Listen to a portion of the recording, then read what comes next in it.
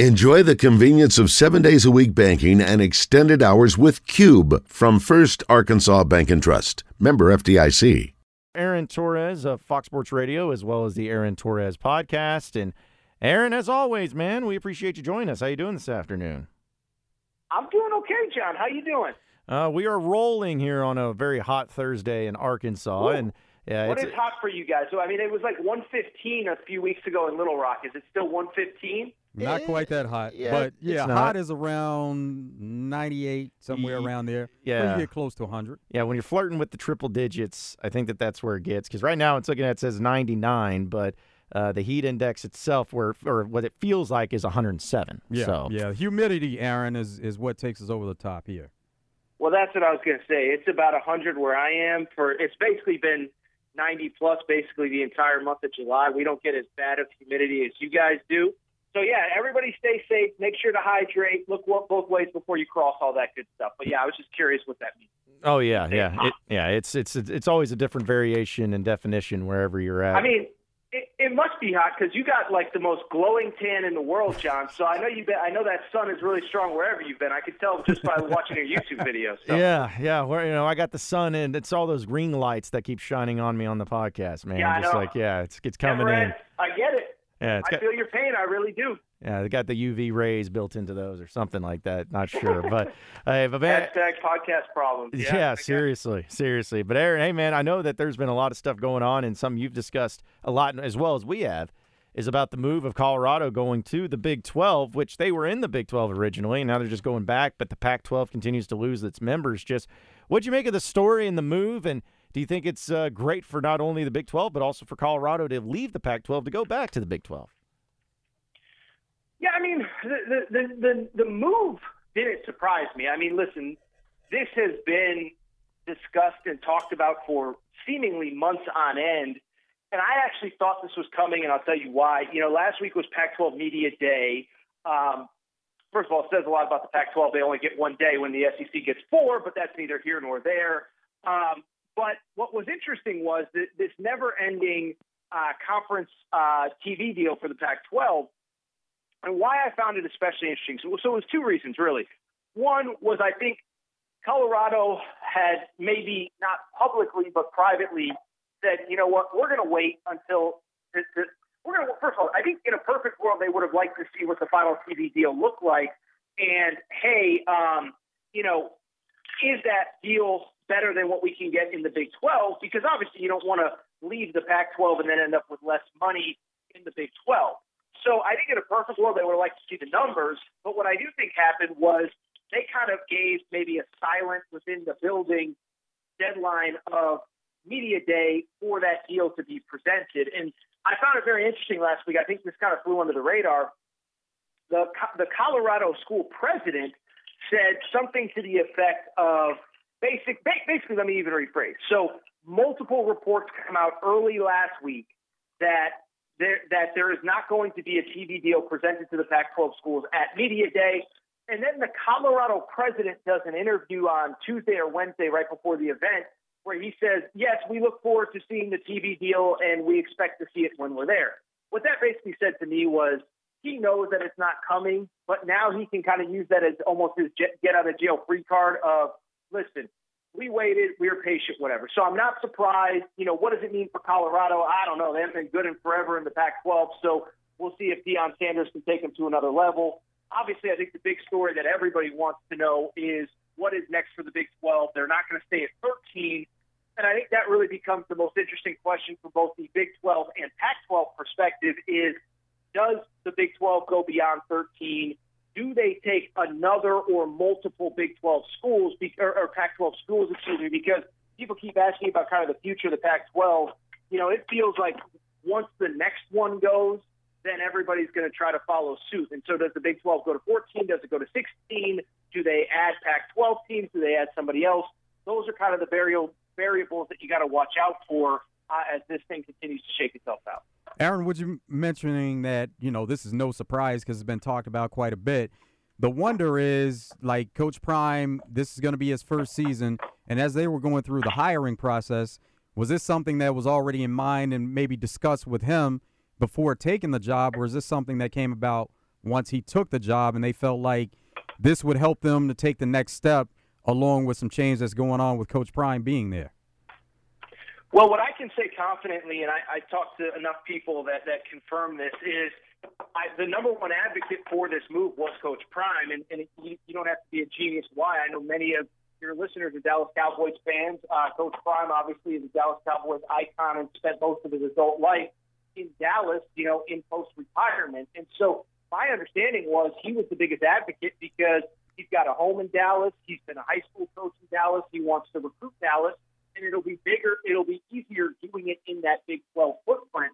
So I don't know, if this was in the works beforehand, but he's certainly been an advocate. And then the other thing, Joe, that I do think is interesting, there was a really funny quote that came out the day that Coach Prime was hired, and it could be perceived as one of two things, but the AD, Rick George at Colorado, was asked, hey, basically you're paying Coach Prime whatever it is, $5-6 million a year. I don't know what the exact number was. And the AD at the time, they said to him, they said, that seems like more than you claim that you are willing to give a head coach. Where did the money come from? And the AD said this on the record. You can find the video on social media. The AD said something to the effect of, oh, we don't have the money yet, but we'll figure it out. And I think a lot of people, myself included, took that as, ha, that's so funny. But I think in hindsight, maybe this is something that he's been thinking about for a while. Maybe he always had that in his back pocket of, if the Pac-12 can't give us what we're looking for, then we're ready to cut bait and go somewhere else. Obviously, the Big 12 would be the one that makes the most sense. So, when that was said, I think we all got a kick out of it. But maybe in hindsight, there was more to it than we realized at the time. So what does this mean for the Pac-12 itself? We know USC and UCLA leaving, the huge market and brand of LA, they're gone. You got Colorado, who's now gone too. It seems like there could be some cases where teams are going to start jumping ship. Is this just inevitably the beginning of the end of the Pac-12, or you think that they can try to keep this moving with the teams that they have currently in position in the conference and maybe try to expand? Yeah, I think the future of Pac-12 is totally contingent on what the Big 12 wants to do going forward. Again, I think it seems pretty obvious the Big 12 isn't going to stop at 13 schools. Colorado is the 13th school. So is that 13th school, or is the 14th school a current Pac-12 school? And then I think the bigger question is, do they stop at 14? If they add one more to go to 14, it kind of makes sense to go to 16, of course, because that's where the SEC and the Big Ten are going to be going forward. And so I think it goes without saying, John, if you lose 3 more schools to the Big 12, I guess in theory the quote-unquote Pac-12 stays together, but it's just a facsimile of what it is even this year. And by the way, that's kind of the sad part about it. The Pac-12 was going to be really good at football this year. Utah's the 2-time defending champs. They host Florida the opening week of the season. Utah's close to a double-digit favorite in that game. Now, maybe it speaks to how bad Florida is. You're 2 under Billy Napier, but you get the point. Colorado was obviously an interesting team coming into this year. We know they're not going to be there. Oregon and Washington, Oregon's coming off a 10-win season. Washington's coming off an 11-win season.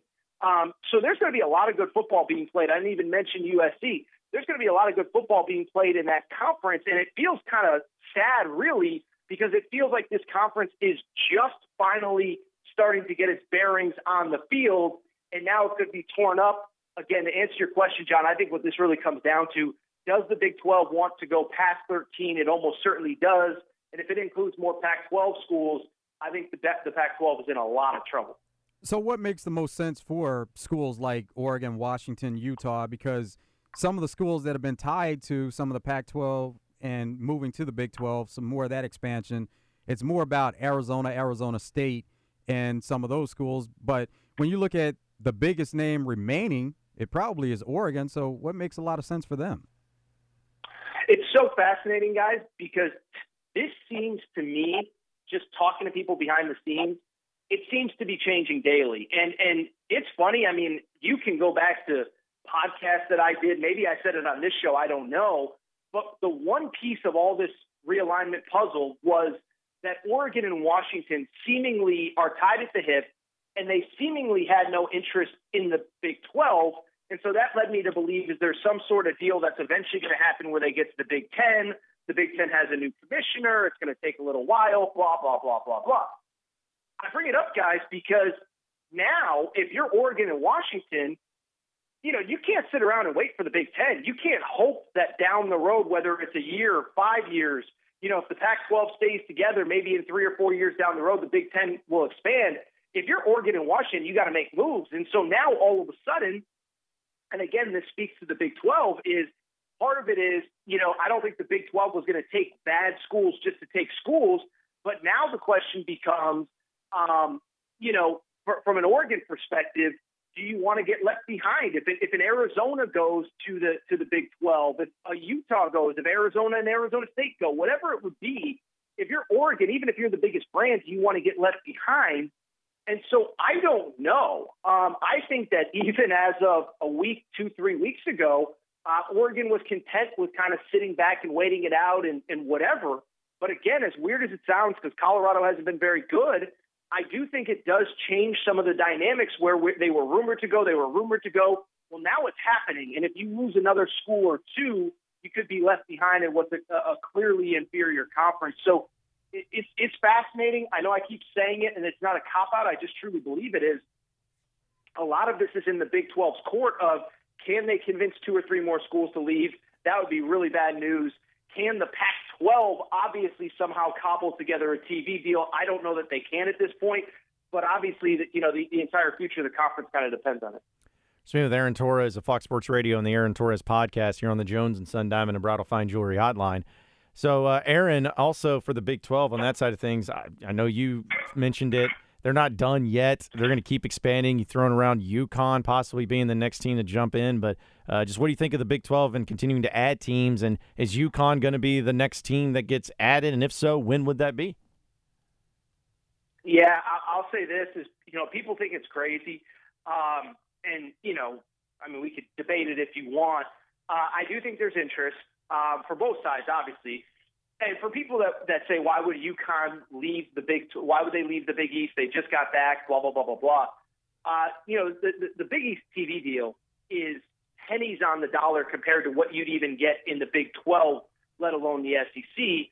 And so anybody saying, oh, why would UConn leave? It's the same reason anybody leaves. Why would USC and UCLA leave a conference that geographically makes a lot more sense? It's because they're going to triple their TV revenue. And I think for UConn, they would even more than triple their TV revenue if they were to leave. And so, I think this is the sad reality of a lot of this realignment, right? Is, I know a lot of people at UConn, it's my alma mater. One, obviously there has to be an invite, but I think if there is an invite, they would take it. But I don't think it's something that everybody wants, even not just fans. Like, I think administratively, I think the school president is a Connecticut native. I think in a perfect world, she'd love to stay in the Big East, but is it feasible to run a high-profile athletic department, national championship-winning basketball program where the basketball coach makes now $6 million a year? You have an iconic women's basketball coach that I think is the highest-paid player in the sport. By the way, fun fact for you guys, the third winningest college baseball program over the last 2 years behind Tennessee and Arkansas, it's UConn. So UConn has a coach in Jim Penders that other schools have tried to poach away. Well, you're not going to be able to keep him around forever if he keeps winning at the level that he does. By the way, really quickly, you guys did not know that stat, did you? I had no clue. Not at all. There you go. We're a baseball school, baby. And so, but this is, this is the problem. In all seriousness, guys, like they're fun topics for fans to talk about. It sucks when your school is leaving or coming or going or this or that, or they're going to a conference that geographically doesn't make sense. But it really does come down to dollars and cents. And so, again, if the Big East TV deal is paying, $5, $6, $7 million a year, and your basketball coach alone is making $6.5 million, it's just not feasible. So I don't know if I really answered your question, John, but I do think UConn is on the radar. It's not a secret that Brett Yormark is trying to build a conference that is very successful in basketball. That's why Arizona appeals to him from the Pac-12. And that's why UConn is of interest to them. And I do think UConn is very much in the mix for one of those spots. And I'm here to tell you, I know a lot of people think UConn would be crazy to leave the Big East, but I think it's something that probably is coming here, realistically could be coming here in the next few weeks. With all the news and talk about the Pac-12 and what's happening there, Pac-12 Media Day happened last week. Was there anything that caught your attention coming out of Pac-12 Media Day? No, I don't think so. And I think that question, Joe, will put a nice bow on this conversation. Is I do feel bad for their commissioner, George Kliavkov, because I didn't think he presented the best front last week. He was asked about the TV deal, and he said, we're here to talk about football. And then the next question is, does that mean that the TV deal is done? And he immediately says, you're looking too much into it. And so I just bring it up because I don't think he presented himself as well as he possibly could have. But there's also nothing you can really say other than that the TV deal is done. Here's what you need to know. And so if there's no TV deal to be had, and again, I hope, you guys forgive me for kind of nerding out on some of the behind-the-scenes stuff, but that was my biggest takeaway is if you're the Pac-12, you need a stronger face and messaging to the public. But at the same time, if there's no message to give, there's no message to give. And so that was my big takeaway was I thought the commissioner, unfortunately, was in a bad spot. We know that the Pac-12 TV deal expires after this coming season. There's nothing on the docket. And I'll say this too, guys. I don't know if the Colorado move do they have to start from scratch now that there's only 9 teams? I don't know how all of this works, Joe, or guys, but I will say this, Joe, is that that was my biggest takeaway. Is I kind of felt bad for the commissioner. There's nothing he can really say that's going to make things right. It's a sad reality of where we're going in college sports, but it is a reality nonetheless. And obviously, we saw it, we saw it yesterday with Colorado. Last one for what you get out of here, Aaron. What do you make of Purdue and Arkansas facing off against each other in a charity exhibition game? How about that? What don't I make of that? Listen, I'll tell you what I actually make of it. I am amazed. I said this for years about John Calipari, is that what amazed me most about him was an ability to always find ways to keep his team in the news and keep a spotlight on his team. And I bring that up because I think Coach Muss is as good, if not better than that. He's as good as Coach Cal is, or Coach Cal was in his prime when Kentucky was rolling. I mean, you think about all the different things that now get Arkansas fans excited about basketball. I mean, listen, guys, I love college basketball, but it wasn't that long ago. The season kind of ends in March, and you just don't talk about it again until October or November. And now you have portal recruiting, you have summer tours. Even last year with the summer tour, he had all those, T-shirts made that said, Hogs in Europe or whatever it was.